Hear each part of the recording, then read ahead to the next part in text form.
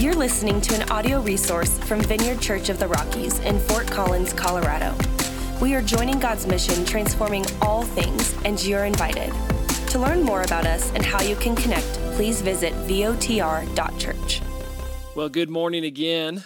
If you're tuning in a little late, my name is Jeff. I'm the lead pastor at the Vineyard Church, and we want to welcome you to our online service. The last Sunday of every year, we do an online service only. It really allows our staff and key volunteer base to recharge their batteries a little bit and position all of our hearts for the start of the next year. And speaking of the new year, I do want to remind you that on January 1st, we are starting a church-wide journey called Holy Sweat.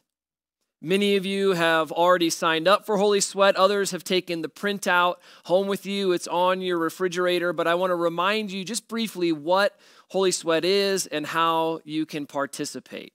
You think about every year, people start new diets at the beginning of each calendar year, right? We start workout programs or we create New Year's resolutions. And I love all of those things, but we thought, why not create a New Year resolution centered around spiritual maturity and centered around our growth in Christ together. That's when we came up with Holy Sweat, a 40-day celebration of spiritual disciplines that's going to start on January 1st in just a handful of days. It will encourage you to read large chunks of Scripture, to practice spiritual disciplines, and hopefully create some amazing new habits together.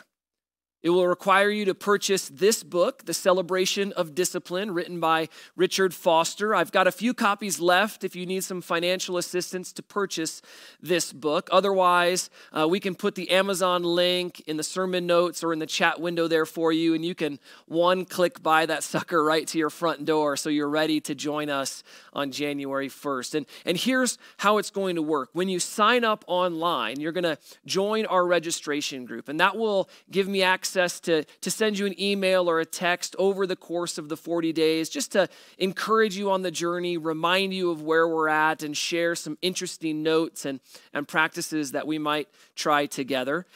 During that time also, you'll be reading large chunks of Scripture, right? You'll even be reading this entire book, and then we're going to work our way through the various chapters together. Overall, though, the goal is simple. It's to grow closer to Jesus, right? It's all about spiritual maturity and spiritual growth. It's not about striving or somehow working harder in order to earn God's favor and earn God's grace. This is all about positioning our hearts and really prioritizing our spiritual life at the beginning of the year in hopes that those good habits we establish together will continue on for the rest of the calendar year. You'll notice there are two versions when you sign up, an intro and an extreme. The only difference is the Bible reading plan. We'll all read Celebration of Discipline together at the same pace and try the various spiritual disciplines together. The only difference is the Bible reading plan. In the intro version, you're going to read about 2 or 3 chapters of the Gospels each day. That means you're going to read all 4 Gospels, Matthew, Mark, Luke, and John, in the first 40 days of 2022. If you choose the extreme version, it's about 2 or 3 times as aggressive in the Bible reading plan, 6, 7, or 8 chapters a day, but that means you'll read the entire New Testament in the first 40 days of the new year. Both options are amazing. Sign up for what's best and what's right for you, but imagine just for a moment, like what will happen in our church if the first 40 days of the calendar year, we're all reading the Scriptures together, we're all practicing various spiritual disciplines together. I mean, I'm excited about what God will do in our local church community. So join me. Make sure to sign up using the registration online, purchase the book, and get ready to grow together in 2022. All of that is coming right around the corner. But for now, let's kind of transition and position ourselves to wrap up this year and wrap up the series we're currently in called The Unexpected King. This has been a great series. All Advent long, we've been looking at the unexpected nature of our newborn King, the unexpected arrival of Jesus and his birth narrative.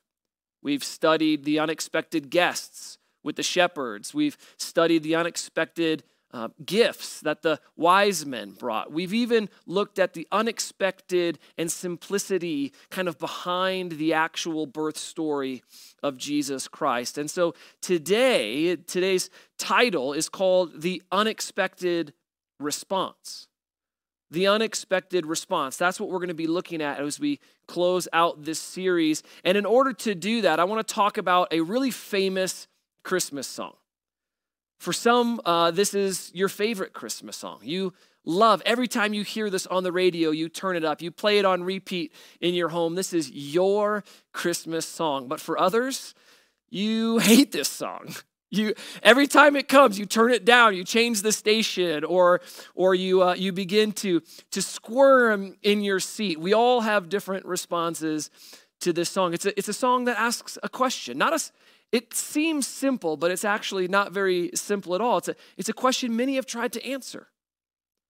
You see, I'm trying to build the tension here because I haven't told you the name of the song yet. Pop culture artists have tried to sing and answer this song for years. Bloggers, theologians, pastors have answered this question over the years. Of course, though, I will say that pastors and theologians, we have very strong opinions on how to answer this question. The question is simply this: Mary, did you know?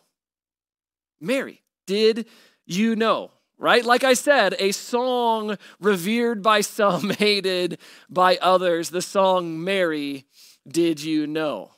If you want to engage around what your favorite song is, feel free to write in the title of your favorite Christmas song in the chat right now. And listen, if it's Mary, did you know? Put all caps on, type it in, be loud, be proud, and share with everyone that this is your favorite Christmas song. All kinds of people have sung this song.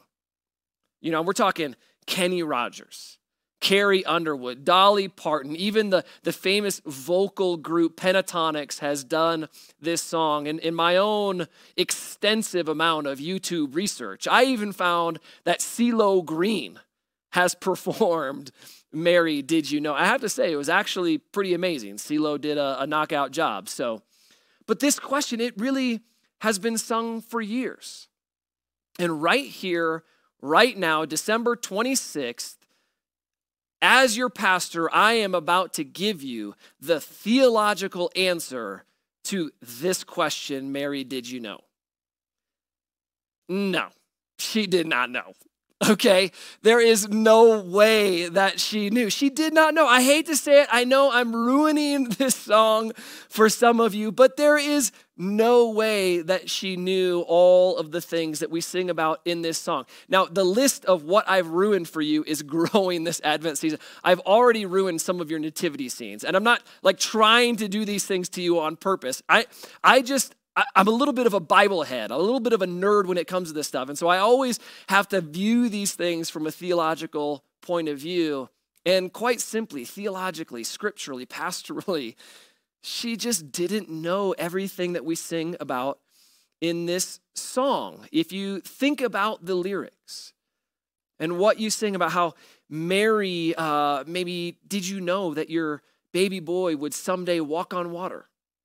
No, she didn't know that, right? Like, she didn't know that when she was looking at her baby, she was looking at the great I am, or when she kissed her baby's face, that she was kissing the face of God. She had no idea that this was what was actually taking place. Now, to qualify, she probably had some ideas, right? She had some inklings. After all, the angels did show up to Mary. They showed up to Joseph. They had spoken some spiritual truths to her about who Jesus would be and what he would do for the people of God. But she had no idea that his life would play out the way that it played out, or that he was fully God and fully man all at the same time. She just didn't know those things. She, again, had inklings, but not knowings, right? She didn't know deeply all of these truths. And as you look at the life of Jesus, if you look at his birth narrative, you can tell that she thought about these things often,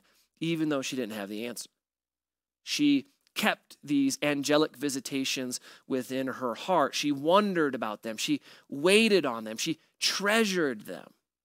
right? The scripture gives you this clue time and time again. And that's really the beauty in this song, is the ongoing kind of pondering nature that she had around these big moments with God, around the birth of Jesus Christ.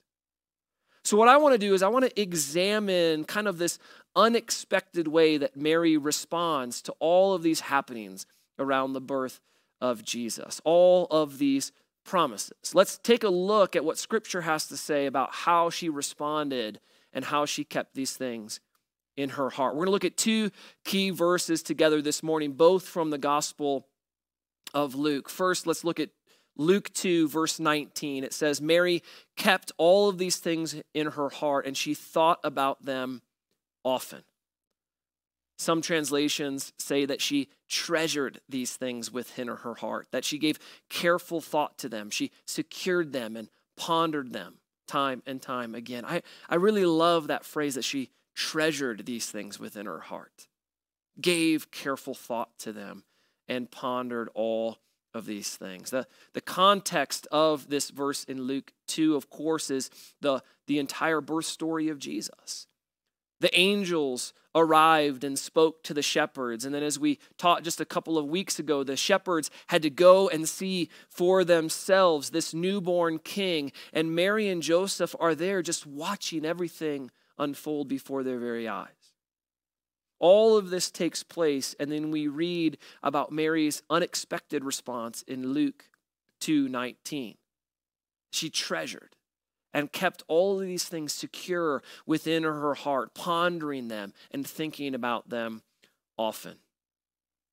This same phrase and this same idea happened a little bit later in Luke chapter 2. If you fast forward now 12 years to when Jesus is a childhood, his ministry still hasn't started yet, and actually he gets lost on a journey. His parents eventually find him in the temple where he's confounding the wise, asking and answering all kinds of religious questions. And when Mary and Joseph talk with him, he responds to them, "Didn't you know that I needed to be in my Father's house?" And immediately after that, in Luke 2:51, this is what the scripture says. Then he, Jesus, returned to Nazareth with them and was obedient to them. And his mother stored all of these things in her heart. Now, it reads a little bit differently in verse 51 than before, but it's actually the same word in the original language, in the Greek language. It's this idea of her storing and keeping safe and treasuring all of these things within her heart. See, she's watching everything take place in the life of Jesus. She's hearing all the messages. The angels keep showing up. All of these amazing things are taking place. But what she does is she doesn't rush to judgment or critique. What she does is she holds them within her heart. She treasures them and ponders them time and time again. I think that's really important to point out, that she holds them almost in an open-handed posture. She's not pointing at them and moving them from side to side, looking at all the different angles, critiquing and judging all of the different nuances of this story, because quite honestly, she didn't know all of the nuances of the story. She was slow to critique, slow to judge. In her ponderings, she didn't allow her preconceptions or her presuppositions or her assumed knowledge interpret all the events that had begun to unfold. Instead, she just pondered them, waiting, pondered them, watching God, treasuring them within her heart. She knew she didn't have the whole story, and so she was waiting for more revelation, waiting for more truth, and waiting to see who Jesus would become in the fullness of his life. Now, this is fascinating for me, because I'm quite the opposite. Or if I get a message from God, or if I read scripture, or if I think God is starting to do something, I am quick to move out of pondering and into critiquing. I'm quick to move from pondering to judging, or pondering to improving, always trying to sharpen and get better and all these different things. But here in the life of Mary, what we see is she just ponders and waits, ponders and treasures. And time again, she's not quick to rush off to judgment or different critiques, but instead she's keeping all of these things secure within her heart. So as we close this series, The Unexpected King, as we navigate this scripture, even as we close 2021 together, I want to encourage you with this. Never underestimate the spiritual discipline of pondering. Never underestimate the spiritual discipline of pondering, right? It almost sounds funny when you hear it or when I say it out loud, because when I often talk about spiritual disciplines, I think about things that take work or cause strangely a small amount of pain, right? Like fasting or waking up early to engage in scripture and study. But we need to never underestimate the power, the spiritual discipline and power of pondering. And just so you know, this is very different than daydreaming. Pondering and daydreaming, different things. This is different than getting lost in the clouds or losing track of time and space. We're talking about pondering, but with a purpose. Treasuring God's spoken truths to you through the scripture, through other people, or maybe prophetically to you even. Pondering those things, mulling them over, and treasuring them within your heart. Don't underestimate this spiritual discipline. Fight the urge in the midst of it to critique and to judge, and just allow God's story to be told over and over again in your heart. It will be so powerful for you. NPR actually just released a really interesting study a while back that looked at memory related to photography. NPR released this study, and what they did was they studied all kinds of families that went on vacation, and they were trying to figure out, does taking lots of pictures on vacation help or hurt your memory? And what they found was that less pictures equals more clarity when it comes to your memory. Less pictures, more memory. More pictures, less memory. They had found that essentially taking photographs of every step and every day and every special moment at your vacation keeps you from remembering everything personally. It's almost like you're outsourcing your memory to a phone or a device. Not to mention you're always like not quite living in the moment because you're trying to capture it. And you're trying to position everyone in the right way and get your 9, 7, and 5-year-old to all smile at the same time. I mean, it very rarely works. And what they found was it's better to live in the moment, to retell that story, to treasure everything that you have, because it will help your memory. If that doesn't ring any bells, then another example of this is driving directions, right? I can, with 100% confidence, tell you that I was a much better driver getting from place to place before I got this phone, right? Before this phone, I had to actually pay attention to the directions. I had to ponder and think while I was driving. I'm going to turn left here. I'm going to turn right there. And then finally, I've arrived. But not anymore. I just type in the directions in my phone and someone tells me what to do. They tell me where to drive, and then if I bypass it, they tell me to do a U-turn, and finally arrived. This is the nature of our current era, right? That technology is beginning to take the place of our memory. Now, obviously, I don't care that much about directions.